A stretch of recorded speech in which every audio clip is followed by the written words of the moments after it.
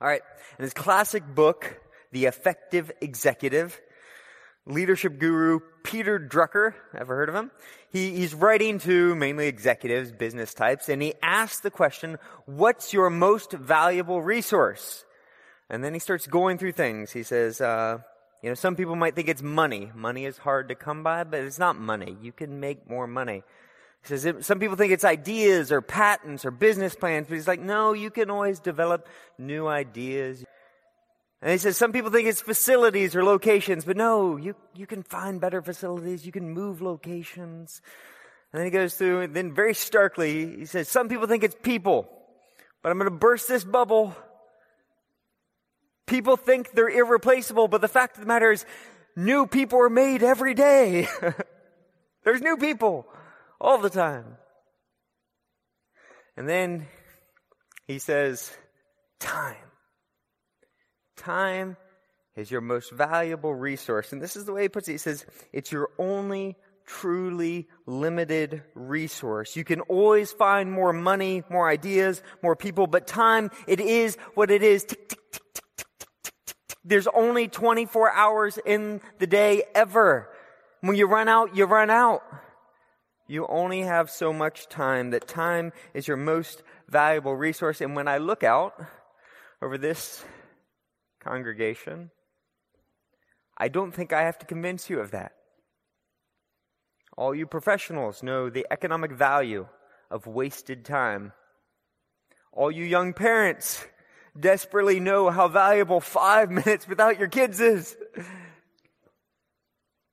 You who are more seasoned in life, you know how short life is. So we're in a series called Meant for More.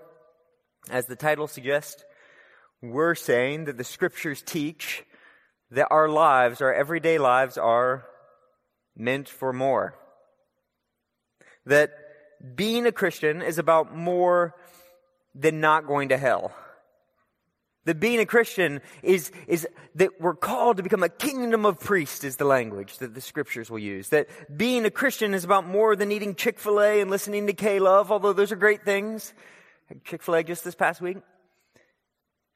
But being a Christian is a way of life, and that way is a man named Jesus, and that we're to follow him, and by walking that way, following behind him, we begin to look and act and think like him. That like him, we should reflect God in all that we do, that it should shape and change how we eat and how we drink and how we shop and how we work and how we vacation and how we spend our time. Each week we've been holding up a different area of life. We're going to talk about family, and we're going to talk about entertainment. We've already talked about money. We're going to talk about work. Today we're going to talk about the topic of time, specifically our calendars.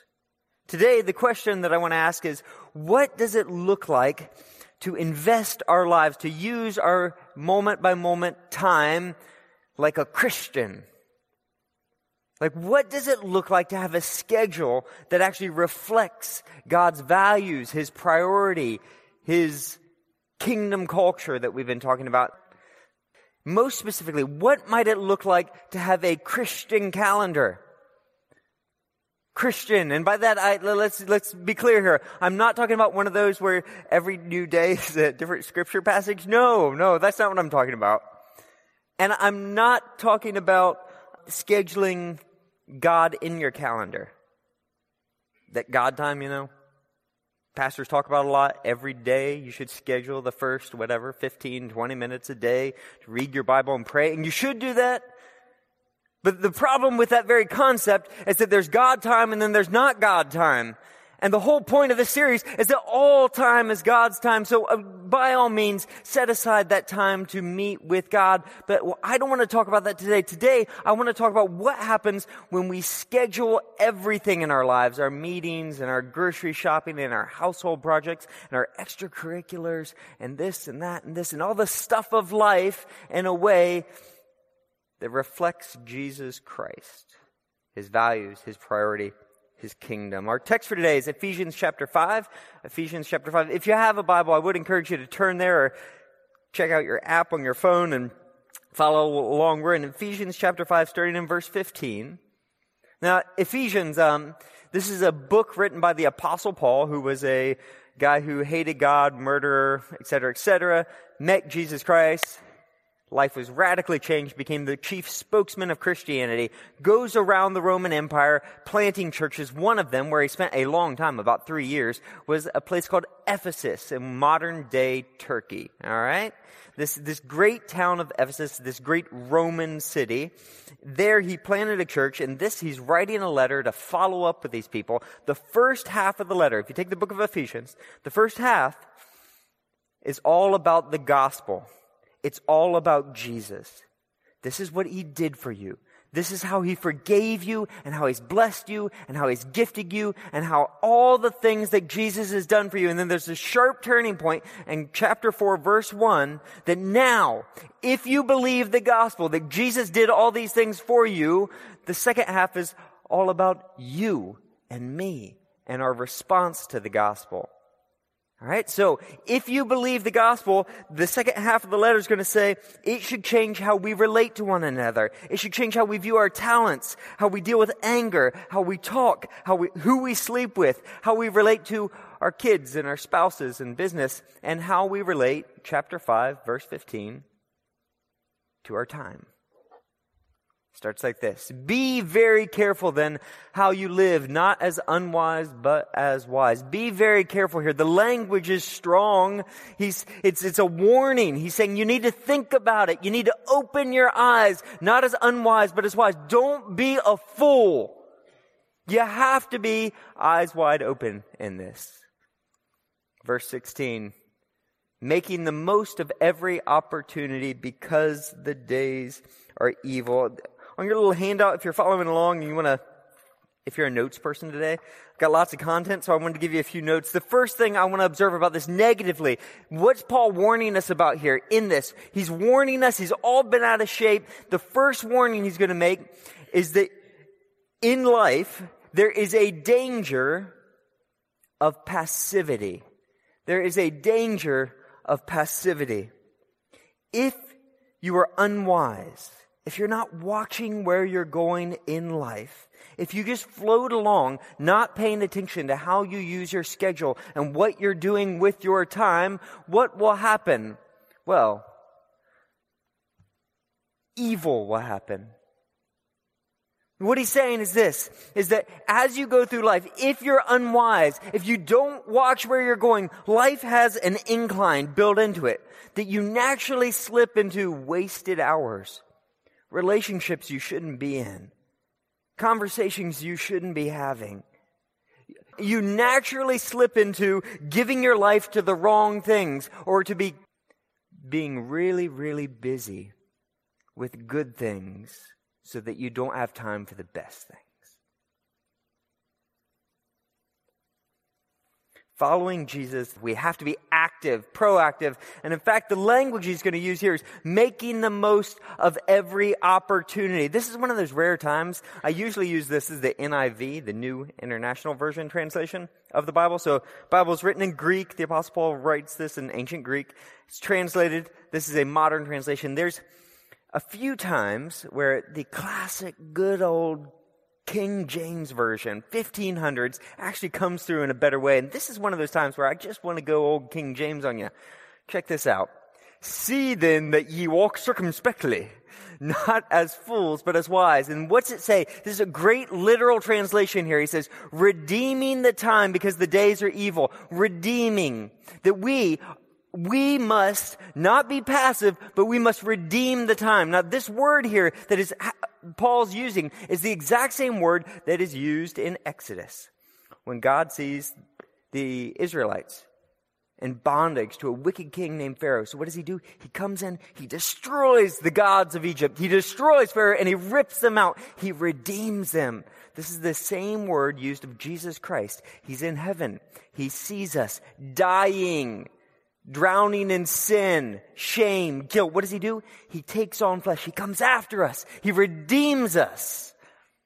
This is the image of a parent with one of those young kids that's running around in a parking lot. And what do? The speeding SUV comes, you grab them by the coat and you rip them out of the way. You redeem them. That there are moments in life that have to be redeemed. This is proactive. So, if I was some great inspirational speaker right now, I would stop right here and we'd start some chant about redeem the time, redeem the time, redeem the time. The only problem is I have no idea what that means. It sounds like seize the day kind of, right? Like, so we all break out our calendars. Now I'm going to fill every possible moment so that I use every possible moment. I'm going to go climb Mount Everest and I'm going to go do this and I'm going to check everything off my bucket list. And maybe you should do that. But I don't think this is what the Apostle Paul is talking about here. You see, there's a nuance here that can be lost in translation. And I think it's really key. There's a reason why one passage says making the most of every opportunity. And the other one says redeeming the time, because there are two different words in Greek for time. And this is going to be an important distinction. So the first word is chronos. Chronos. Can you say that? Chronos. Chronos. Okay, let's go through. This is what we usually mean when we say the word time. This is the tick, tick, tick of the clock. This is quantitative. This is the measure of seconds and minutes and hours and years and decades. Chronos is inevitable and unstoppable. It just keeps going and going and going. In fact, when you ask what time is it, that's chronos. This is when we're talking about schedules, due dates, meetings, billable hours, chronos. We live chronos day after day after day. If you have Google Calendars, the app, or you have one of those iPhone, calendar apps, this is chronos. So, recognizing the terrible power of chronos, the fact that it's unstoppable, we get a couple English words that kind of reflect this. Chronological, which means arranging things one after the other, but we also get the word chronic. Chronic, the thing that is unstoppable and will eventually kill you.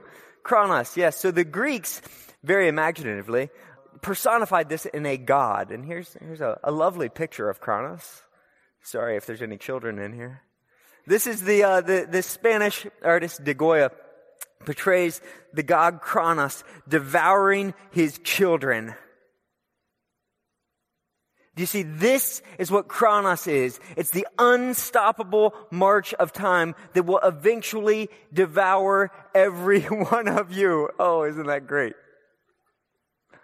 But there's another Greek word pictured very, very differently. It's kairos. So that kairos. So we have chronos and kairos here. Now, kairos is very different. It's not quantitative, but it's qualitative. It's not measured in seconds and minutes, but it's measured in moments. So, the great American poet, Christina Aguilera, says it this way, oh, I just want to feel this moment. And that, my friends, is kairos.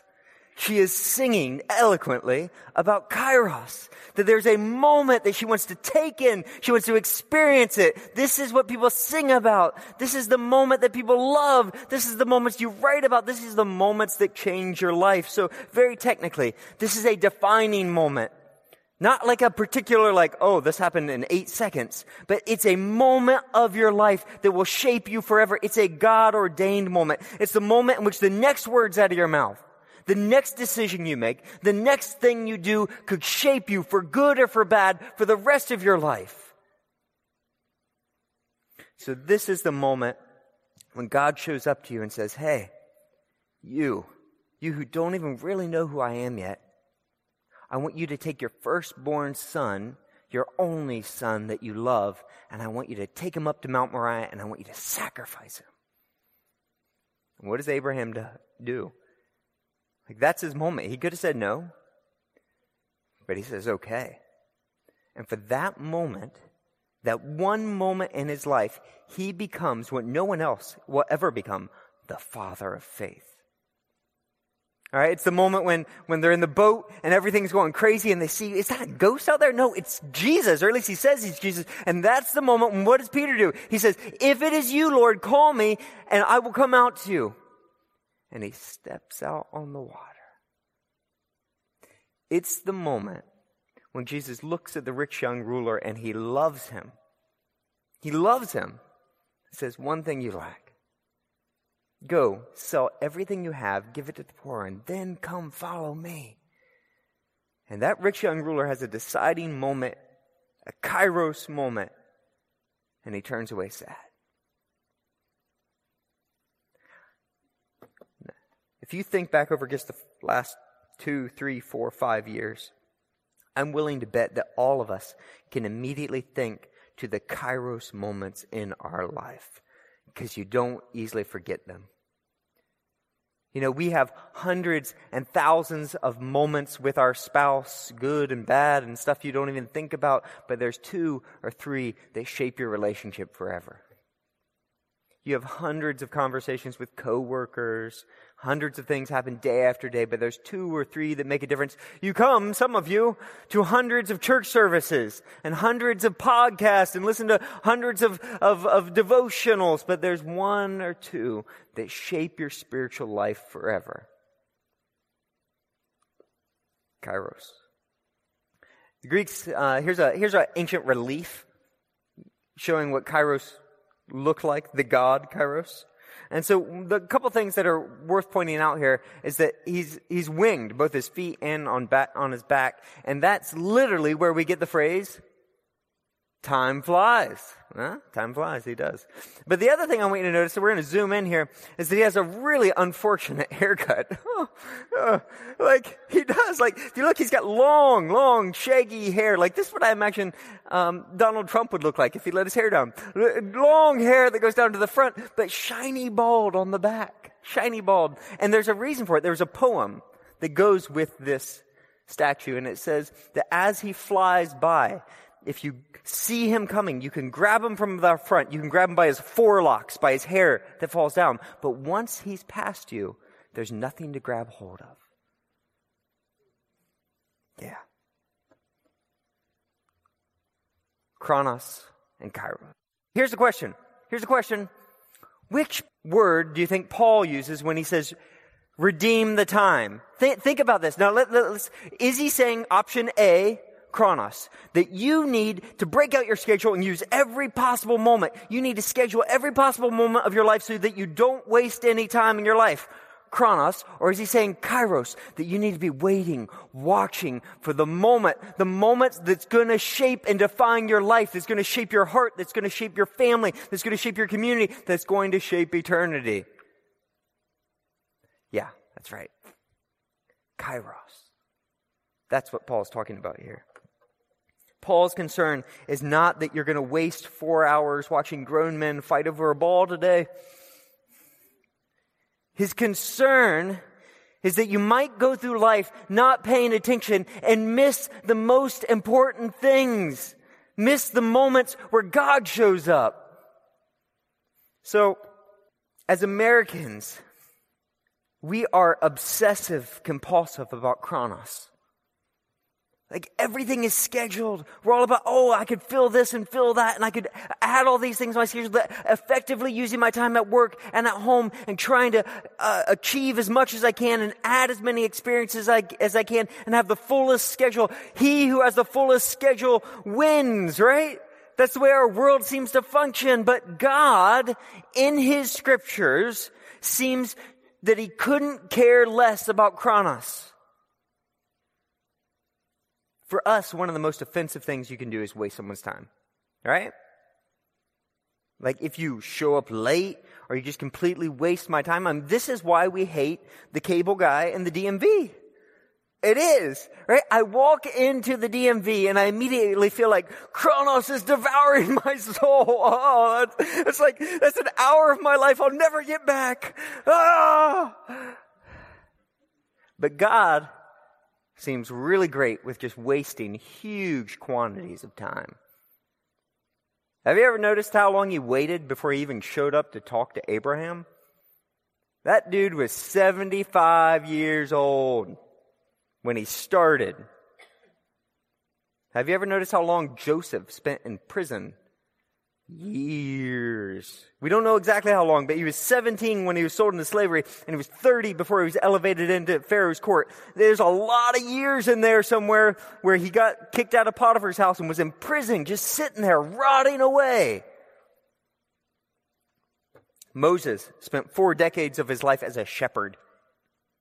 Jesus, we know almost nothing about the first 30 years of Jesus' life. You ever consider that? The Apostle Paul spent years in prison, on and on. I mean, almost every character in the Bible, you could see massive quantities of wasted chronos. But what the Bible never misses are those kairos moments. Kairos is, in the Bible, spoken of as like a piece of fruit. That time is like fruit. Right? There's this window of time where you have those bananas, you buy them too green, and then there's that window of time where you can eat them. They're just flecked with brown and have a golden hue, and they're great. But if you wait too long, you're in the banana bread territory, right? So there's this window of time, and the same thing in life, you have this window of time, this short window of time when time, an opportunity, a moment is flying your way. You can grab it by the facial hair, or you've missed it. So, to give God's value of time here, let's Gospel of John, right? If you take the Gospel of John and you say, this is a story about Jesus, right? And his life on earth. So let's look at the proportions here. How much time is spent on Jesus' early years? Well, if you consider the creation of everything in the universe as early years, there's a chapter, but that doesn't really count, does it? No. So nothing. Nothing about the first 30 years of Jesus' life. And then how much time do we have in the Gospel of John to describe the 3 years of ministry that he spends on this earth? Well, if this stage is the Gospel of John, then it goes all the way to the middle part. We get the first 3 years of Jesus' life, right? Well, then what's the rest? What's the other half of the Gospel of John? It's the last week of Jesus' life. He spends half the gospel on 1 week, 7 days. Do you see? Why? Because that is the fullness of time. That's the moment. If you miss every other moment, it doesn't matter. But if you miss that moment, what Jesus did from the time he was recognized as the king coming into Jerusalem to the time he died on the cross, if you miss what happens there, you miss everything. Kairos. This is how God views time. And if you think about this kind of makes sense. Not to get too technical here, but theologians talk about God existing in the eternal now. He's outside of space and time, which means that for God there is no past, present, or future. There's just now. There is no chronos for God. The eternity has nothing to do with past, present, or future. The only thing that matters in eternity is kairos. So, what does this have to do with having a Christian calendar? What might it look like to have a Christian calendar? Now, the first thing that we said already is you got to be proactive. You got to redeem the time. And the problem is I want all of you to go out and redeem your time. What you're going to do is you're going to walk out of here and you'll be like, oh, let me check my schedule real quick. I think I have time on Thursday night after I put the kids to bed, or in 2 weeks from now, there's a little bit of space in my afternoon. That chronos has so filled our lives that we don't have time to recognize whether we even have kairos moments or not. So, my recommendation to get practical here is that we need to go Old Testament on this thing. And so I need 7 volunteers. 7 volunteers. So you extroverts, come on. This is your moment. 7 volunteers. Come on up on stage. Come on. Seriously. This is easy. Come on. Seriously. I need 7 people to hold signs for me. 1. Who else? 2. This will not be painful. You're just going to hold some signs. What we're going to do here is I'm going to show you, if you go to the Old Testament, how many we got here? 1, 2, 3, 4, 5, 6, 7. Perfect. If you guys would just spread out here real quick. Can any of you play a brass instrument? Anyone? Fringshorn? All right, so you have to be right here, my friend. Sorry, you're going to get bumped down. Yeah, that's perfect. All right. We're good. All right, so what we're going to do is we're going to go to Leviticus chapter 23. Leviticus chapter 23 is the one place in the scriptures where God actually pulls out a calendar and says, hey, you want to see what a calendar that glorifies me looks like? I'm going to show it to you. Now, I'm not saying that we need to go back and practice the Jewish calendar. I'm not saying that. But I am saying if we want a glimpse of a calendar that reflects God's glory, this is a really good place to start. All right? All right, so all of you can read Leviticus 23 on your way home, which I'm sure you'll do. But for now, let's just go over this. First, the calendar in the Leviticus chapter 23 and throughout that book is based on a series of sevens. All right? And in that, we're going to see it's primarily highlighted by a list of seven great feasts that mark the moments. Let's have you guys step over just a little bit.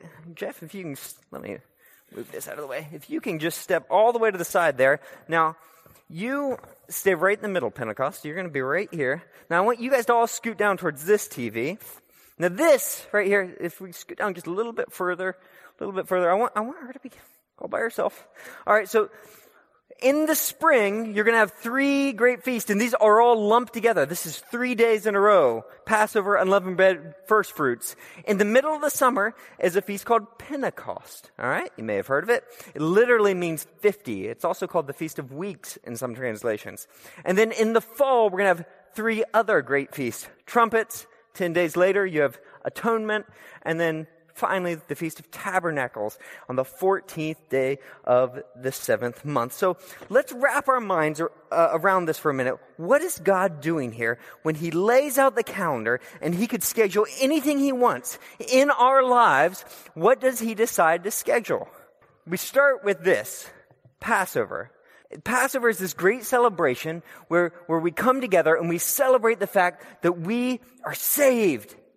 That nothing we did, but God came after us. He redeemed us by the blood of a lamb. That all the people, remember they were in Egypt and they had to take this lamb by faith. Death was coming, but if by faith you take the lamb, you slit its throat, you cut it open, you take the blood and you put it over the post and lintel of the door, and then you enter into the house, you have a Passover feast, and this is celebrated by drinking lots of wine, the blood of the lamb, and eating the lamb itself. Right? You celebrate this every year to commemorate we're saved. We were slaves, but we've been set free. On the very next day after that, started what's called the Feast of Unleavened Bread. This is matzah. You can eat that if you want, Matt. Matzah right here is it's bread without leaven. It's the same stuff we would use for communion, right? This is the stuff that is just without yeast. In the scriptures, that yeast itself is a symbol of sin and decay and all the things that ruin us, that after we're saved, we're preserved now, and that the yeast is removed, that the sin is removed, the decaying forces of sin are removed from our lives. And then the very next day, you wake up, and what do? You shake a whole bunch of grain. This is first fruits. So on the Feast of First Fruits, this is the springtime. And we started the harvest. You take the very first piece of the harvest, the very first stuff of grain that grows up, you take it with you to Jerusalem and you celebrate. You give it back to God saying, this is only the beginning.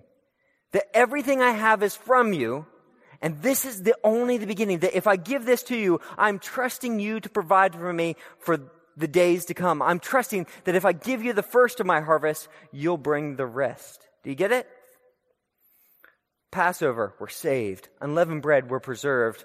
First fruits, this is only the beginning. Then everyone goes home, and let me tell you how long. For 7 weeks. 1, 2, 3, 4, 5, 6, 7 weeks. You're at home, and then you turn around and come back. The harvest is now done. It's now full-on summer, and you come back to this thing called Pentecost. Now, Pentecost is also called the Feast of Weeks. Pentecost literally in Greek means 50. It's 50 days later from first fruits that Pentecost comes up, and Pentecost celebrates the coming of God to Mount Sinai to give his people the Ten Commandments.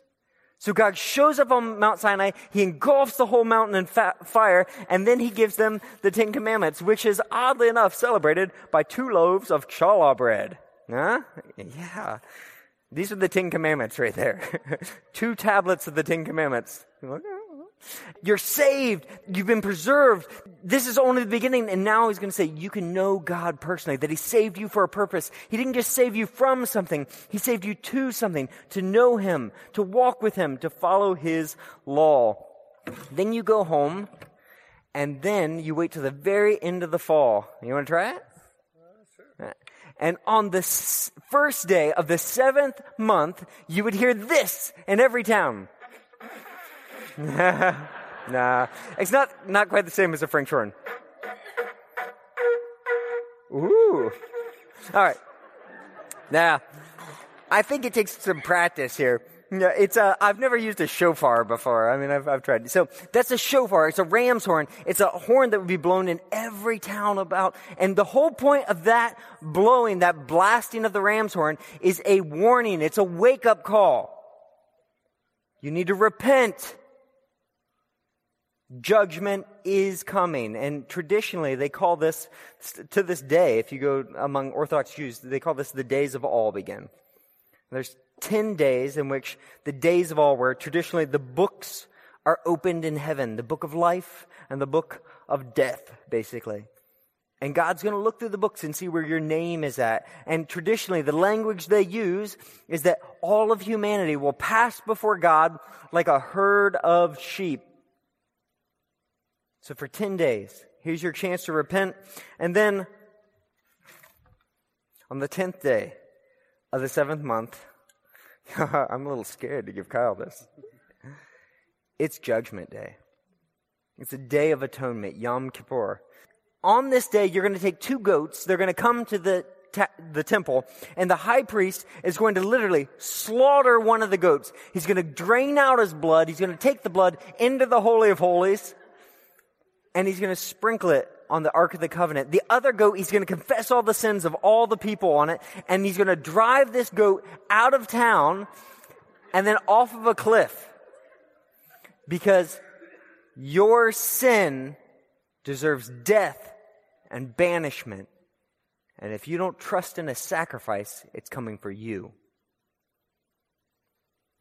But at the end of that day, that's where they read the famous, as far as the east is from the west, God's removed your sin from you.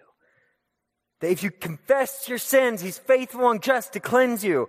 And so that's what happens. And then after he's cleansed you, after sin's been judged, then he invites us back to the Feast of Tabernacles or booths. This is what one probably looked like back in the day. This is what they actually look like today. That everyone's invited to Jerusalem, and we're all going to live in these little huts, these little tabernacles, these little tents, and we're going to eat, and we're going to drink, and literally, let's party. It's the best party of the year. If you read through in Leviticus chapter 23, this is what the command is. God commanded them to rejoice before the Lord for 7 days. And they took this seriously. Oh, sorry. I almost left you out. Oh, sorry. That didn't quite work. So, when God gets a hold of a calendar, this is what he does to it. This is what he does to it. If God says, if I could do anything with a calendar, this is what I would do with it. And let's talk about this real quick. Let's think about this. What is he doing? And the first thing I want you to notice is that this calendar right here, what does it look like to have a Christian calendar? When we bring this question, what does it look like to have a calendar that reflects God? This calendar literally reflects Jesus. Do you see it? So what day did Jesus die? Hint. When was Good Friday? It was a Passover. And when did he die specifically? John chapter 19 says he died at the very hour when they were sacrificing those sheep. That when we come to Passover, we should say, the Lamb of God has been slain and his blood was put upon a cross. And when you go underneath it, you can know, I've been saved. Passover. What happened the very next day, Saturday, after Jesus was slain? He was put into a tomb, but did he decay? Did he rot? Did he just go away forever? No. That Psalm 16 was fulfilled. That God will not let his Holy One see decay. That he was preserved in the grave. And then what happened on Sunday morning? He rose from the dead.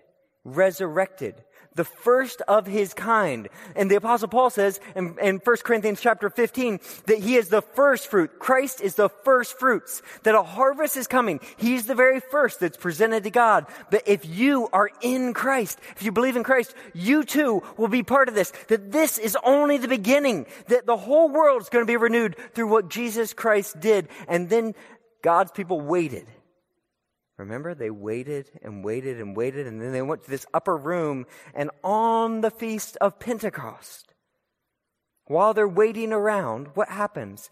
God himself descends in fire over their heads, and he writes the law, not the 2 tablets of the law, but his very law is written on their hearts. It's called the Holy Spirit. Ever heard of it?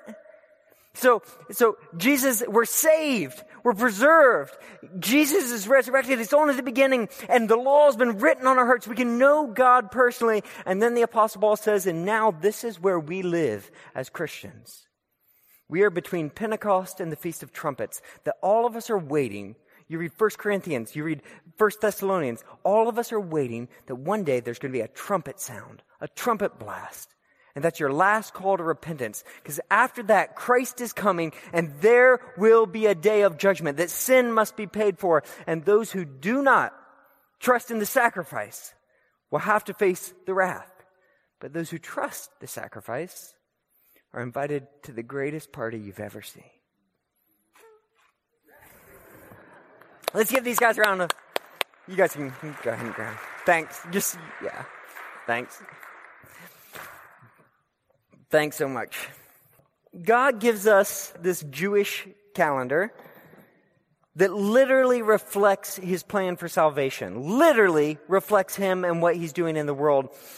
For hundreds and hundreds of years, the Jews are practicing this year after year after year, showing the world. This is what God's doing. This is what God's doing. This is what God's doing. So here's the question. What does this look like as a Christian? Like, I don't know about you. I mean, maybe we shouldn't stand out on our front porch like blowing a trumpet. Like, judgment's coming! But maybe we should. I mean, doesn't it seem ridiculous that the Jews who function in just these shadows and these pictures and images, that they should reflect God more clearly than us, who have the very Spirit of God in us? Like, doesn't it seem like our very calendars, the way we schedule our time, should be marked by the signs of grace, of God's work, that we're saved, that we're preserved. This is only the beginning. God's with us, and he's doing something great. He's inviting us to the great feast. If you look through the list of all the things that God puts before us on his calendar, what does he include on his calendar? Worship, gratitude, his work on our behalf, music, generosity, feasting, dancing, eating really good food, family. If we look through God's calendar, what's missing? Work, productivity, any signs of competition,